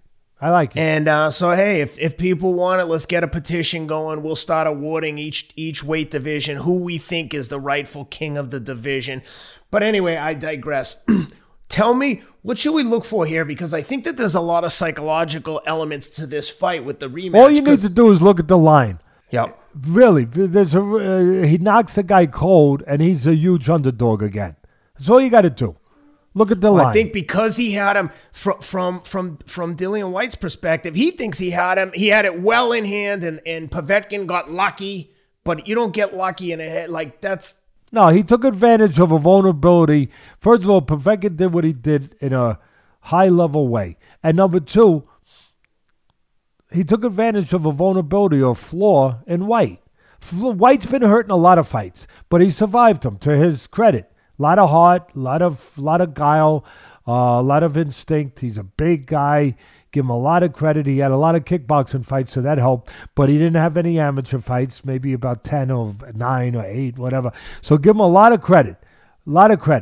But he'd been hurt a lot of times, or a few times, I should say, and he survived it. This time he didn't. So it was always there to be done. It was always there to happen. And like I used to say to fighters, Cuts made me this way, but he said that's why you're going to be a good trainer. I used to say to fighters, they win a fight, right? Same thing as Whyte. He win all his fights, most of his fights. He win a fight, and then everyone loves to hear the positive. Oh, okay, I won the fight. And the first thing I'd say, but you did this wrong. And a lot of guys don't like to hear that. A lot of trainers won't even go there. Like, what do you mean? I won the fight. I know you won the fight. I get it. Congratulations. But you still did something wrong that another fighter might take advantage of. There's somebody better, somebody that will take advantage of that. So even though you won, you have to correct. You have to look at what needs to be looked at that was still wrong. It gets washed away. It gets covered because you won. It gets hidden from criticism because you won. But the truth is, you still did something wrong. You better correct it because somebody else there will take advantage. And that was the case of Whyte. He had been doing things wrong. He'd been getting hurt. Nothing got corrected. The truth is the truth. He got hurt. He showed heart. He showed all. He big guy, good puncher, all those things. I like the guy a lot. But and we helped him. We helped him on this show where they attacked him, the organizations, where they didn't give him his mandatory, where they kept him as a mandatory for 20 years, where he was supposed to fight, right, within 90 days or whatever the mandatory was, and they never gave it to him. And then when they talked about with the other stuff, that we went to bat for him, we believed in him, and we went out there to our audience and said such to him, for him, that give him a shot to stop this keeping him from getting his chance for the title. But the truth with that is that while he was winning those fights and he was taking chances, he was staying active, and I give him credit for that too. He didn't just sit back. He was trying to get better. But while he was doing that, he was hurt in a couple of those fights. And nobody corrected it because he won. Nobody, or maybe they didn't know how to correct it, whatever. But it didn't get corrected. And then he paid the ultimate price. They thought they'd get away with it because they're fighting a 40-something-year-old guy. But the guy was a former champion. I trained him, of course. We won the title in Germany when I trained him. But he's a good puncher, tough guy, Povetkin, and experienced, obviously. And maybe he took for granted, he had hurt him in the fight. He got a little bit. He had him down. It was Teddy. He had him down twice in the fourth round. Yeah, he really started to take over, and in the fifth, he was he had him starched. hurt. He got careless. That was all part of it. No doubt about it. Going into the fight, they figured, yeah, the guy's this, but he is 40, and we're handling. But they still had that flaw where they were getting caught clean punches regularly, and they didn't correct it. They didn't see that. They didn't understand that. Hopefully they understand it now.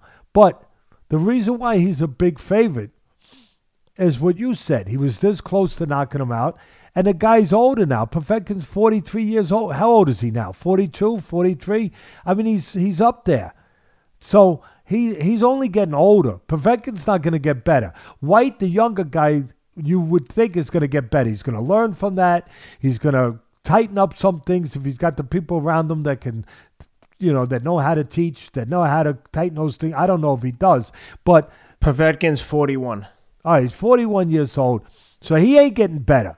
I know old wines get better. I know you have a wine cellar. You could tell me about the old wines, but I know you got that Rothschild. Yeah, he's also got 39 fights, 36 2-1. He's been knocked out once. Yeah. So again, the line is with Whyte, who got knocked cold, and I mean cold. He's a favorite because he had Povetkin down.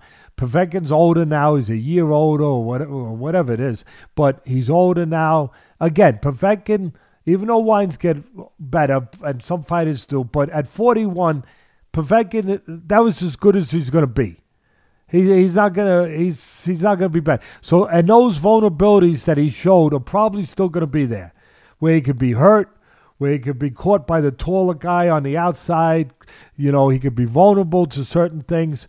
Those are still gonna be there. Now they're just bargaining the people in Vegas, the people that my bookie, everybody that puts these lines out. They're bargaining, and of course Whyte's people. They're bargaining that he's gonna close the show this time.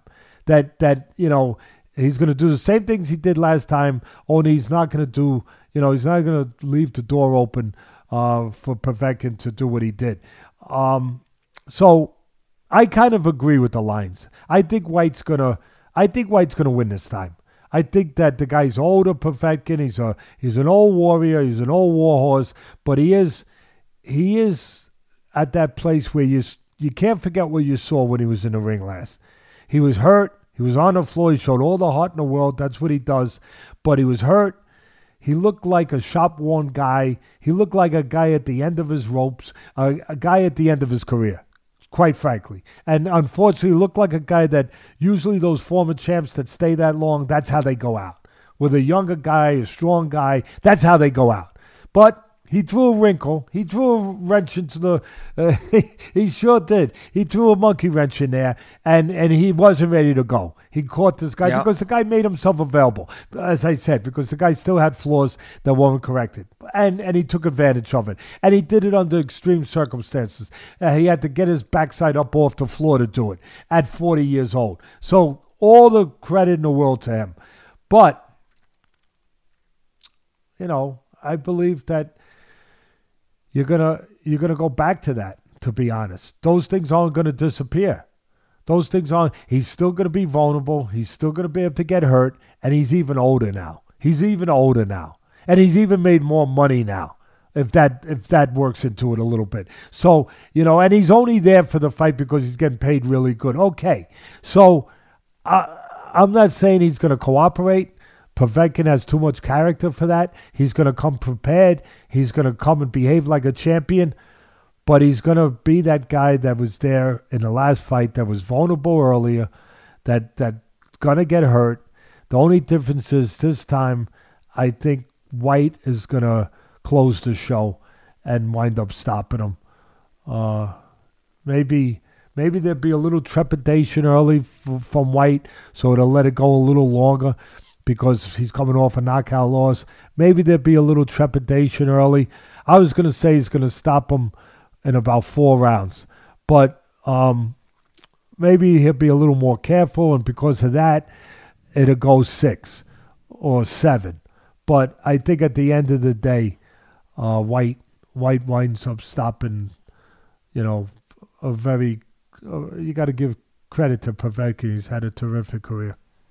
Yeah, I would also not be surprised if Dillian Whyte so desperately wants to right this wrong if he comes out aggressive. Not necessarily reckless, but I wouldn't be surprised if he came out and just was like, I got to get this over with. He so desperately wants to avenge. Well, I'll tell you one thing on that point, Ken. I'll tell you where you're right.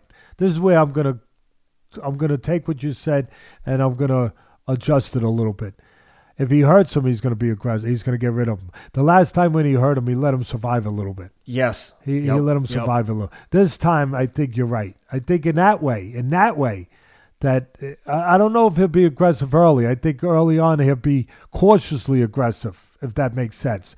He'll be looking to be the boss and looking to hurt him, but in a cautious way because of what happened. And knowing that he should be aware of that, knowing that he should be respectful of that. But at the end of the day, when he does get him hurt, rather than be taking his time the way he did, I think he'll try to do it the right way. Don't get me wrong, but I think he'll look to slam the door closed. Yep. Well, once again, the line over at my bookie minus 265 on Dillian Whyte, plus 330 on minus 330 on Whyte, plus 265 on Povetkin. And that brings us to the last topic for today, Teddy. UFC 260, Stipe Miocic versus Francis Ngannou. Hard to root against either guy here. Both world-class human beings. Stipe, a full-time firefighter in Cleveland. Francis, immigrant from Cameroon, lived in a parking lot in France when he was learning to box. Just an awesome story of perseverance. Both world-class guys, like I said. Odds on this fight over at my bookie, Stipe almost even. Stipe minus 105, Francis a slight favorite at minus 125.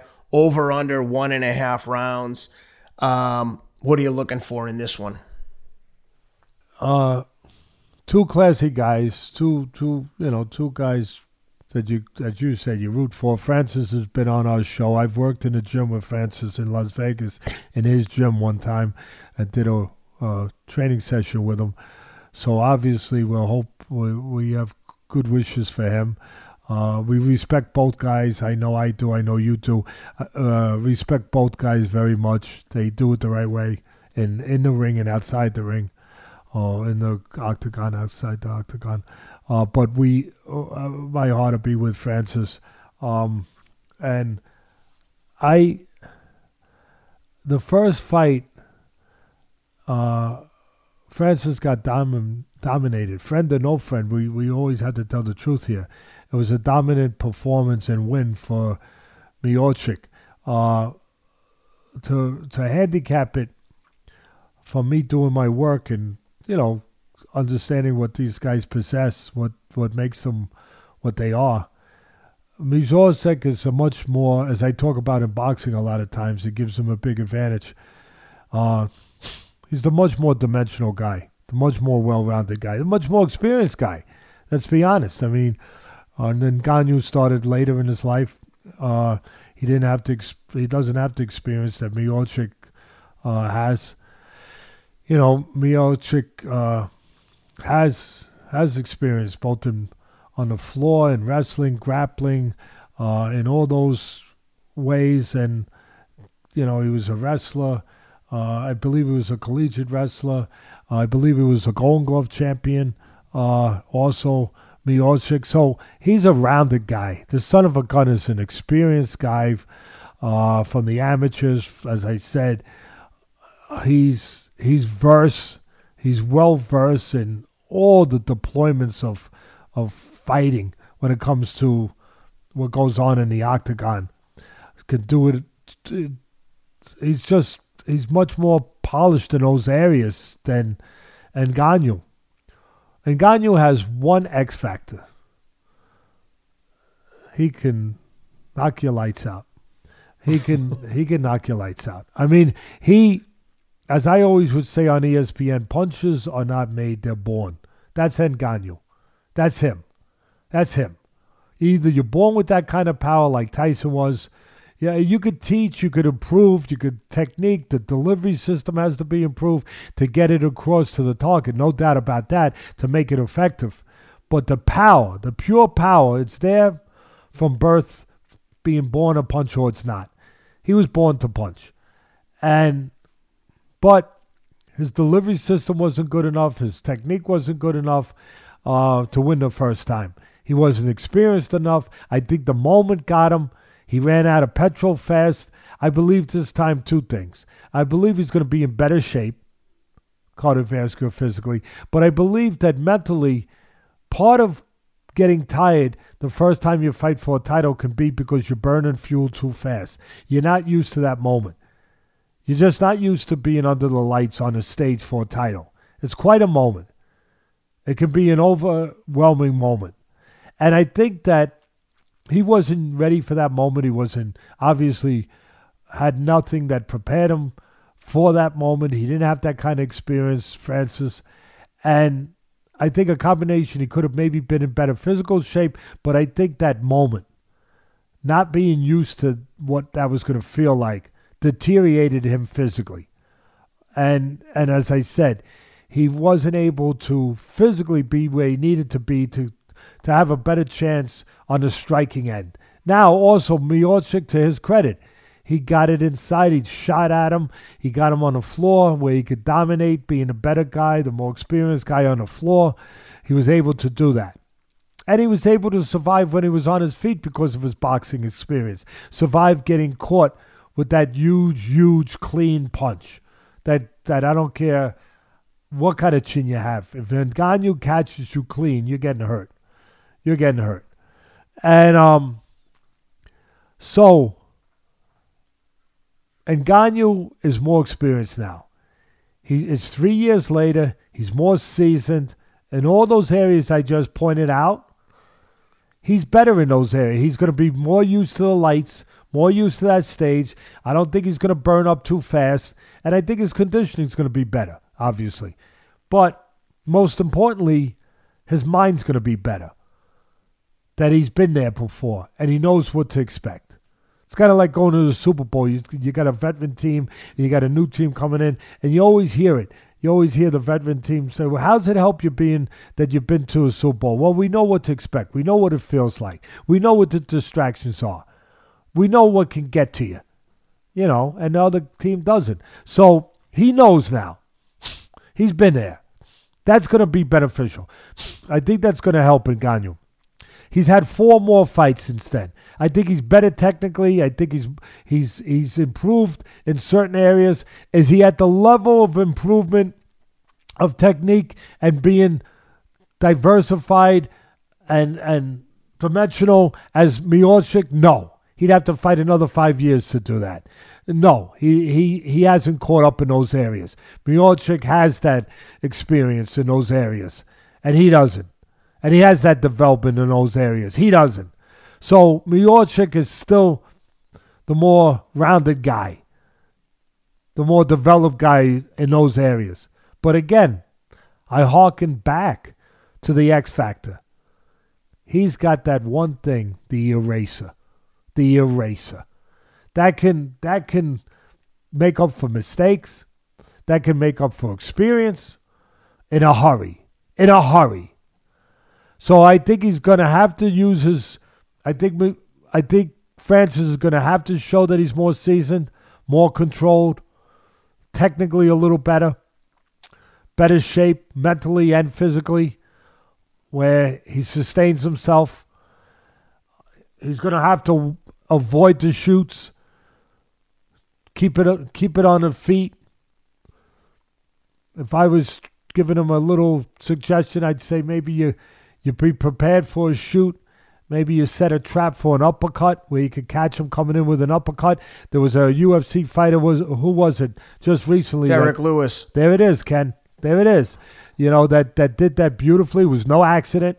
He knew that Blades was going to come in looking to shoot because Blades was the better wrestler.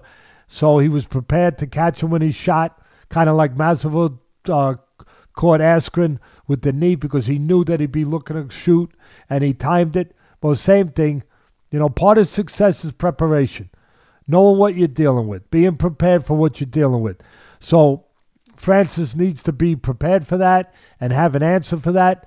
Miocic, obviously, I'm sure he will. He knows what the danger is. He knows exactly what it is. I think, again, that if they can get to the floor, if they can get to the mat, then Miocic's going to win. If he can consistently get to the floor, he's going to win. If he can get there without getting caught to get there, he's going to win. If he can avoid the big shots, obviously, he's going to want to get it into deeper waters. But I'm going to go with Francis. I'm going to pick him for the people out there, my bookie. I'm not saying, go crazy, but I don't like having to lay the, again, yeah, but it's not a lot. You don't have to lay much. It's what is it again, Ken? Minus 125 on Francis. Minus 105 on Stipe. Now, again, after everything I said, you're probably looking, hey, wait a minute, the dog looks like a good bet here. And I get it. And a lot of people are going to bet that dog. And I wouldn't disagree with you. I would not disagree with you. He's the more experienced guy. He won the first time. He's more versatile. He's just more developed in all the areas of combat fighting, quite frankly. He just doesn't have that eraser. But he's got everything else. I'm going to bet on the eraser. I'm going to bet that somewhere along the line, Francis is going to catch him. That's what I'm betting on. And again, I could see why you would want to take Miocic. I can, 100%. But I'm going to say that Miocic is 38 years old. He's, as much as I think 4 fights in 3 years has helped Francis get more seasoning, get more developed, I think it's possible that it could hurt Miocic. He's gotten a little older. He's had some tough fights with DC, got knocked out during that time period that he, between the first fight and now with Francis. He got knocked out by DC. He had 3 fights with DC. They were all tough fights. That takes something out of you, especially at 38. So I'm putting all that. I'm factoring all of that in when I'm handicapping this. And I'm going to say with all of that, having said all of that, and with Ngannou being fresher, yeah, I know he's greener. I get it. But he's younger. He's been there now. I'm going to say he's going to find a way to land that big eraser, to erase all the other things that in one instant suddenly they don't matter because he catches him with that big punch. All right. Well, there you have it. Check it out. MyBookie.ag. Use the promo code ATLAS for 100% credit. The one thing I'll add to that, and I wanted to get your opinion, is I do think that both guys knowing that there's the eraser there, Francis, I don't think is going to go out there looking to lunge and take chances early. He better not. I love the over in this fight. Over 1.5 rounds. I mean, with that eraser, obviously anything can happen if he lands one big punch, but both guys are going to be aware of that. Stipe is going to be on his P's and Q's looking for the takedowns. I just think that they ease into this. Francis does have a tendency at times to ease into the fight, be a little tentative at times. So it'll be interesting to see what happens. Having said that, Ken, Francis is known for coming out hot too. He comes out hot. That son of a gun. Yeah. He comes out of that. He comes out of that starter's gate hot, and he's scored a few early knockouts because of that. He came out hot against Stipe the first time. He came out hot, and he came close to landing. And listen, to your point, he's learned from that, and you would think that he's going to be a little bit more controlled, a little bit, more patient, if you will. You would think so. You would definitely think so. But that power, you never know when it's going to explode. But I'm with you with the over-under. I would tend to go the direction you're going. If I had to go one way or the other, I would tend to go that way too. One other thing for the fans out there, special opportunity to get some awesome swag from Francis Ngannou. We've got a pair of Everlast fight gloves, and these aren't like the crap novelty gloves. These are like professional fight gloves, like the real deal 10-ounce gloves. They're beautiful. I mean, I think the gloves are $300 just for the pair. We've got 2 gloves, a pair, both signed by Francis Ngannou. We're going to be giving them away to fans. No catch, no ask. Go to the Fight with Teddy Atlas Instagram handle. The handle is @thefightwta, which obviously stands for The Fight with Teddy Atlas. On Instagram, we're going to have all the information there for the contest of how we're going to give the gloves away.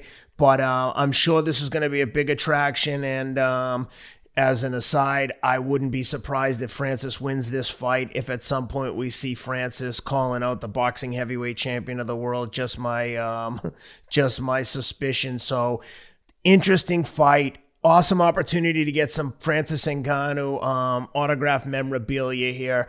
So again, check it out on Instagram, @thefightwta, The Fight with Teddy Atlas Instagram handle, and get all the details on how we're going to give those gloves away. And Teddy, with that was a long one, but we covered a lot of good stuff here, and hope everyone enjoyed the show. Once again, please leave a review, leave a comment, like the show, share the links. We appreciate all the support, and thanks for being with us.